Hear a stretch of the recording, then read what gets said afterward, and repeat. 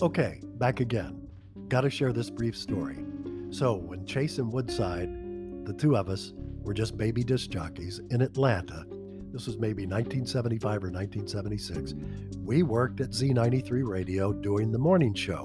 Well, at that time, Z had just changed over from a good music station playing reel to reel tapes of elevator music on FM.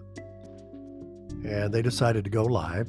And so we jumped ship from an AM radio station to this brand new FM station, the only one in Atlanta at the time that was playing rock and roll music. And we were going after the AM stations with a vengeance.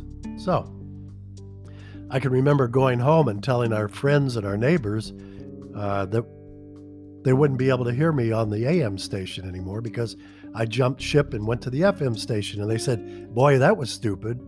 I said, "What do you mean?" And they said, "We don't have any FM radios. There are no FM radios in cars.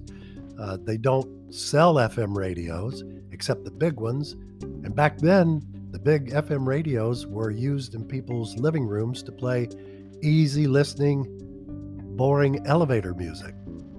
So I thought, oh God, what did I do here? Anyway, we did real well, but it was rough. We were located in the top floor of Peachtree Center on Peachtree Street.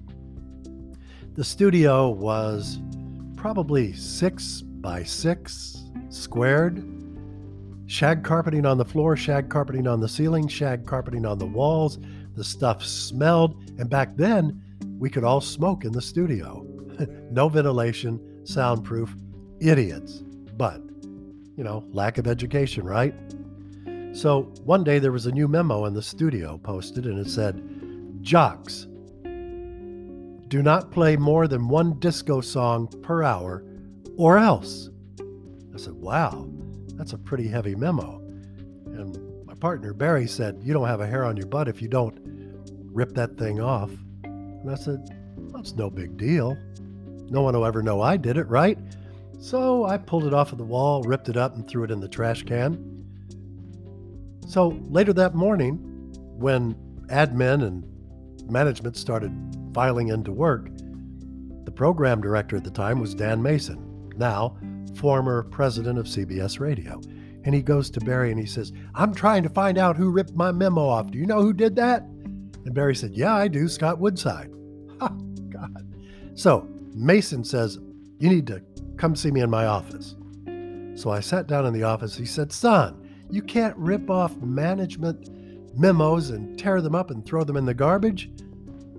What kind of a message does that send?" And I said, "I just did it on a dare." And he says, "Well, you're fired." And I said, "Dan, I just bought a new house. We just gave birth to our first daughter, Stacy. This is really bad timing." He said, "You should have thought of it before you ripped off the memo." Okay. Well, to Dan and my point, we mended our fence, so to speak. Dan reluctantly decided to bring me back on, and we continued doing the morning show, but eventually we left Z93 to pursue other interests. We formed, at that time, disco music was real big. We formed a record distribution company where we actually gave free records to all of the disc jockeys that played the records in the nightclubs back in the 70s. That's when nightclubs were really coming on strong, a lot of dancing, and they fired the live bands because they couldn't afford to have a live band, every damn night of the week except Sunday. So this was really a cost-effective move for nightclubs to go to the recorded music. We did well. We had a newspaper. We went to the disco convention in New York. We had fun, but we really weren't making much money. So we reinvented ourselves, marketed ourselves as an afternoon drive show, and went to the local radio station called WQXI and talked Jerry Blum, the general manager, God rest his soul, what a fine human being, into hiring us to do afternoon drive. Well, anyway, I was always the person that would be right on the fence as far as what I said or what I did. But I always heard at an early age that if you look or sound like your competition, you've got a major problem. So what are you doing differently to stand out from the rest of the herd? So that's kind of what I did. But it it would always come to bite me in the ass because I couldn't help myself. But anyway, I got fired. So I'm left. Oh, Lord, what do I do now? I'm fired. And lo and behold, a couple of weeks later, Dan Mason called and he said, Woodside, I'm program director in Washington, D.C. at a radio station called WPGC. There's a guy by the name of Jim Elliott that does mornings, and I believe if I brought you up here to do crazy news and just act the fool like you always have, I'll protect you so you won't get fired. I believe you could go to worst to first and be number one in the Washington, D.C. market. Okay, that story coming up next. Hey, if you haven't subscribed, please subscribe. Please share the podcast if you think it's compelling or interesting or whatever. I'd love to hear from you, and have a good time until I see you next. Thanks for listening.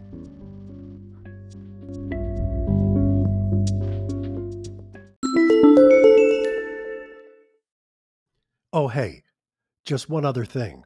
I hope you enjoyed that segment, but I want to play a little bit of Chase and Woodside.